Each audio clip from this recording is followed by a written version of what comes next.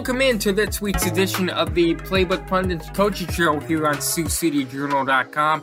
My name is Zach James. I'm the sports editor here at the Journal. Thank you so much for listening. Coming up in this week's show, we'll talk to Ridgeview coach Dale Tokheim as they get ready for West Sioux on Friday night, and then we'll shift our focus to Briarcliff University as the Chargers got a big win last week against Jamestown, and they'll turn their focus to Dakota Wesleyan at home this week. Sit back and relax and listen to a couple good coaches here and a couple good interviews here at SiouxCityJournal.com. We'll start things off at the high school level and start off with the Ridgeview Raptors as they take on West Sioux on Friday night. And here's my interview with Coach Dale Tokheim as we started the interview talking about our Siouxland Athlete of the Week this week, Cade Harriman. Yeah, he is just a very hard runner and shifty is what I usually tell people. He's got swivel hips and he's got a good burst of speed. He's got, he's fast. Yeah. Does the offense kind of revolve around him, and how comfortable is he with running the ball?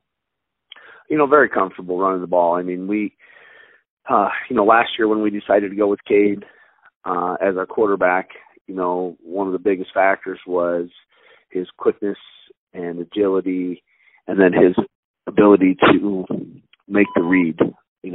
We run the spread, and there's a lot of, inside zone and outside zone plays where he's reading whether he's giving the ball to the back or whether he's keeping it. We have some RPOs as well. I was just going to say we have some RPOs as well where he has to decide whether he's going to give the ball or he's going to pull it and throw it. How has he developed and how has he been with recognizing with the RPO options and how has he improved in recognizing when to keep it, when to throw it, or when to hand it off? Yeah, it's just repetitions. Last year was the first year we went to the spread as a staff. So, we just repped early on the mesh between the quarterback and the running back, and then we just practice it every day. And just he, of course, through game experience, has learned when's a give read and when's a keep read. And occasionally I will make a call where he's either keeping or giving, but more than anything, it's probably the give, just because if I do a keep, call, it seems to blow up my face just because we're not reading it, and I don't always know when the defense is going to, do something specifically to give us a keep read. So he just really has developed, I think, and improved over the last 2 years just with game experience. How has he improved with throwing the ball? He has 900 passing yards, 12 touchdowns. It's not like it's one thing or the other with him. How has he improved with as a passer? Yeah, his mechanics are better this year than last year. He went to a quarterback's camp this last summer, and he throws a much better spiral. I think, and just really biggest thing is working on it in practice, working on it in the summer, just trying to improve his mechanics, and it definitely shows. Why did you think it was necessary for him to go to that quarterback's camp, and did it pay off for him? Well, I think it paid off. Last year we chose him at quarterback over the returning quarterback just because of his athletic ability and his speed, and he was a better runner. And the one thing that he was probably weak on was his throwing. So we just felt if we wanted to make that next step, he needed to improve his throwing. And we had a former quarterback, Grant Anderson, had gone to this quarterback camp under Jeff DeHaan. He'd gone to it like 2 or 3 years, and we just felt it made Grant a better quarterback. I mean, I wasn't the coach then, but my sons played, so I watched Grant's progression, and I thought it really helped him. So we thought it would help Cade. It seems like Cade likes to pass the ball around to different receivers. It's not just one receiver. Tyler leads the team with 14 receptions. How good of a job has Cade done with checking his options and finding the open receiver? I think he does a great job of trusting all of his receivers. Like you said, we've thrown it to so many different guys. We rotate 2 or 3 different guys in at receivers, and it doesn't matter if it's the number 1 or the number 2. If that's the right read, that's who we've thrown it to, and he trusts them. He does a good job. You know, we usually help him and remind him what his reads are for certain plays, and he just does a good job really of making his reads, and then hitting the guy who's open and the guy who's in the green grass. On the defensive side, you guys have only allowed 26 points over the last 4 wins. What's kind of been the turnaround for the defense over the last 4 or 5 weeks? We've probably played 3 run teams, and we match up well against the run. And our defensive line really plays unselfish. I would say the whole defense plays unselfish. And everybody's expected to do their job, which might mean taking on a block or spilling the play to the next guy who's scraping and who's unblocked. But our defensive line really has done a good job of, controlling the line of scrimmage. And then our linebackers doing a good job of filling and scraping. And really, Cade is our lockdown corner. I mean, it's people don't throw at him very often. And he does a really good job of coming up and making the tackle and setting the edge for us when they do run his way. How has pass defense been this year as a whole? As a team, we've struggled at times just because of, I think, misalignment and miscommunication pre-snap, and then having some blown coverages because of that.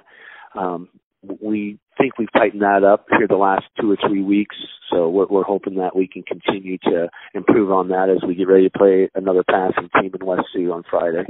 I was just about to say, you're playing West Sioux again, and the last time you played them this season wasn't very successful with a 42-0 loss. How do you think you guys can kind of narrow that gap and make it a much more competitive game on Friday? We just played our worst game in 2 years against them, and they're a great team, no questions about that. And offensively, we tried to do some things that are not us, so we're going to go back to the basics, and we're going to do what we do and try to execute them better. And defensively, we're just trying to simplify things so we don't have those blown coverages and give up the big plays. And then last time we took some chances early on, and we'll probably play more of a field position game this time. Yeah. Do you go back and show the guys the film from that West Sioux game, or do you just throw it away and kind of remind them what they've done over the last 3 weeks since then? Yeah, we a little bit of both. I mean, right after that game, we said, let's just flush this and move on because we just played terrible. There was no energy. There was, we just didn't feel like we showed up, and like I said, we did not execute anything on either side of the ball. So we flushed it and just moved on. This week we have shown a little bit just as teaching tool and what we expect them to do, just to try to improve. And I think the kids definitely believe they can compete. Thanks to Coach Tokheim for giving us a little bit of his time as he's preparing during a playoff week. We appreciate that. Now we'll shift our focus back here in town and go up the hill to Briarcliff University. The Chargers are coming off a big win against Jamestown on the road last week, and the win was very valuable for the Chargers. The week before, they had a disappointing loss to Morningside, to say the least, but the Chargers were able to turn it around and get a big win up in North Dakota. I started the interview off with Coach Ledehy by asking if this win meant a little bit more considering what happened against Morningside the week before.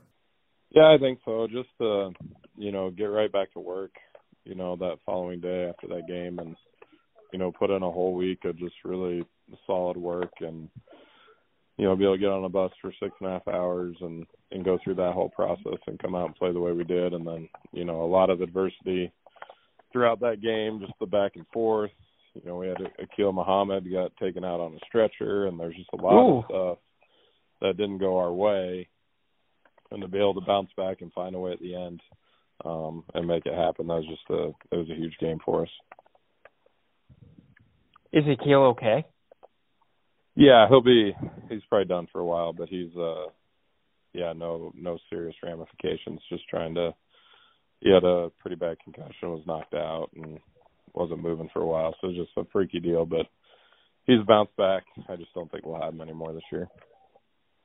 How much does the defense need to step up without him there? He's been a big cog of that defense. He almost had that scoop and score against Doane. How much do the guys need to step up and fill his shoes? Yeah, he's obviously a huge piece of our defense, so we're going to need some guys to definitely step up just with his playmaking ability. But, fortunately we'll get MJ Montgomery back this weekend, so that's, probably our second biggest piece on that side of the ball, between those two. So getting at least half of that back definitely helps. But, yeah, losing AKA just from his ability in coverage and supporting the run, I mean, he's just been so dynamic for us all year that we definitely take a hit there. How dynamic has AK been this year? Let's kind of lift his spirits a little bit. What has he done well? Like I mentioned, that scoop and score against Doane. What kinds of things did you see about AK, and what was your first impression of him when you did see him for the first time? You saw a guy that's maybe a little undersized for what we're going to use him for, but he's just, he's physical. He's no fear contact. He does a good job playing the ball in the pass game. He's had a scoop and score. He's had a pick six. He's had a few other opportunities that he just missed, whether just barely getting a finger on something or, dropping something. But, he just flies around. No fear of anybody or anything, and that's quite frankly probably why he's hurt right now. But he just, it's just kind of that old school nature. I can take on anybody, and I'm going to give you my best shot. That's what we love about him, and fiery personality, and which I think we'd love to have on defense. So he'll be missed. We're obviously hopeful we can get him back here. Maybe we'll luck out last couple of weeks, not counting on it, but just hoping long term, we get him back and he's good to go. How much do you need his firepower just on the sideline to be that extra voice that maybe the defense needs these last 3 weeks? Yeah, he'll still be huge for us, and I'll say MJ did a really good job of that while he's been out the last couple of weeks, and we just need those type of inspirational type guys. The more we can have, it's better, and we'll definitely miss it between the white lines. Sure. Hopefully we can still get that type of energy from him. It was definitely a huge boost for us late in the game when he came back from the hospital and he was on the sidelines for us. Those last probably 3 minutes on Saturday, you could just kind of feel the energy of our guys lift up, and obviously just knowing he's okay. But he definitely has that type of polarizing personality. What was MJ coming back from? He's had a dinged up shoulder here for a couple of weeks that he hurt against Hastings, which was really unfortunate because he was playing lights out before he got hurt. But he'll be back. He's been a little bit limited this week. Obviously just trying to make sure he stays healthy. But he's excited. He's as fired up as anybody I've seen here in a while. He's still, he's like fourth or fifth, I think, in the conference in sacks, and he's played 6 games. So having a guy like him back is obviously a huge boost to our defense. We're hopefully, able to get some of that pass rush back from him. Offensively, how big of a game did Luke have, and how much did he need that just for his confidence? He played really well, and I think he really started the game not playing very well. It was probably the first time this year that I really kind of lit him up a little bit, and he responded how I'd liked, and he really had a really good end of the second quarter and really just kind of took off from there into the second half. And, we had some receivers make some big plays for him too. But I thought he saw, coverages better in the second half. He dealt with pressure better in the second half. He's getting better at stepping up in the pocket and being able to deal with some of that pass rush, which is kind of a natural progression for a young guy, but really did a lot of good things. I thought, we were helped by our run game a little bit. We had 3 rushing touchdowns, which is the first time that's happened this year, and we were able to broke off a couple big runs, which we just haven't seen a lot of either. So I think that definitely helped, and man, our receivers are playing well right now. And to see them do what they did and especially, really our top four. We had Kobe out, and those next four guys really just played lights out for us. So we got to keep that momentum up and keep finding ways to get them the ball for sure. How much confidence? I know you guys are playing Dakota Wesleyan. I get that on Saturday, but how much confidence does this give you going into the final 2 weeks with the two Sioux County teams? That the confidence might be finding their stride a little bit. It's huge, and obviously, we first got to just find a way to take care of Dakota Wesleyan, who's, I think they're, they got 3 wins, but I think they're a really quality team. They've kind of been back and forth, and I don't think we've necessarily seen a lot of consistency out of them, which they haven't out of us either. But, I think we get them at a good time. We get MJ back. They're down their starting quarterback. So we'll have a new guy in there. So, I'm hoping we can do some things with that. They've really struggled offensively this year. Obviously, we've struggled defensively, and finding that balance there that hopefully we can get the upper hand on. But, yeah, to get 2 in a row and then head into, 2 games that are obviously tough games, but, our guys are really chomping at the bit for. I know, I haven't been here long, but historically we've found ways to play Northwestern pretty tight for whatever reason that may be, and so our guys have some confidence there. And with a young team, just that building that confidence up, you just kind of never know what'll happen, when you hit your stride a little bit. And our young guys don't know any better. That's kind of the beauty of it. And that's what's kind of fun about it. They don't know what going up to Jamestown was going to be like, and they don't know, every week's new for them, and sometimes there's some beauty in that. So we're definitely excited.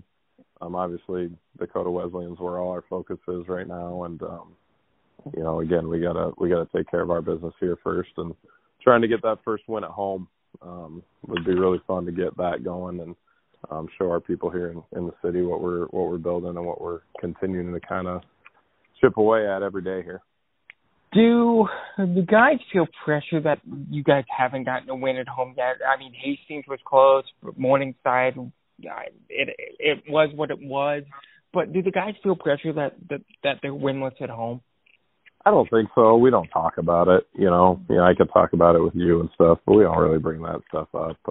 We honestly, our focus is daily and just winning a rep, winning it one day at a time, and trying to stack days together, and worry about us as much as possible. And those little things that we talk about, and I talk about with you in the media, those are fun stuff to talk about, and that's, we'll deal with those at the end of the year.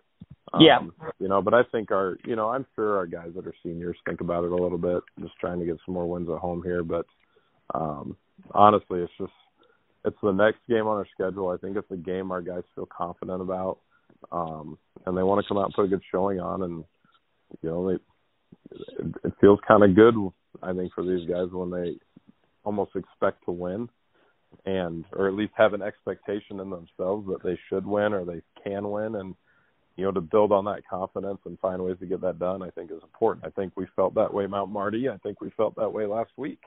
And obviously the score showed 2 weeks ago we didn't feel that way, and our guys played that way. We played tight. We didn't play confident, and it got out of hand so quick, and, our guys just kind of flaked out. And, you can't do that against a team like Morningside. And not to say that we're at a level to win that game right now, but we definitely could have been much more competitive. But these are the types of games that we got to find our way on the right side of and continue to build. And that'll do it for this week's edition of the Playbook Pundits Coaches Show here on SiouxCityJournal.com. We invite you to check out SiouxCityJournal.com for a bunch of other local content at the high school and college level. We've got a bunch of it this week with state volleyball coming up. We've got football playoffs in all 3 states going on, and cross country just finishing up, so it's a busy, busy time. And the winter seasons have started to overlap as well. So a busy time, but a fun time here in the Siouxland. For Assistant Sports Editor Shane Lance and the rest of the Sioux City Journal staff, I'm Zach James. Thank you so much for listening. We'll talk to you next time.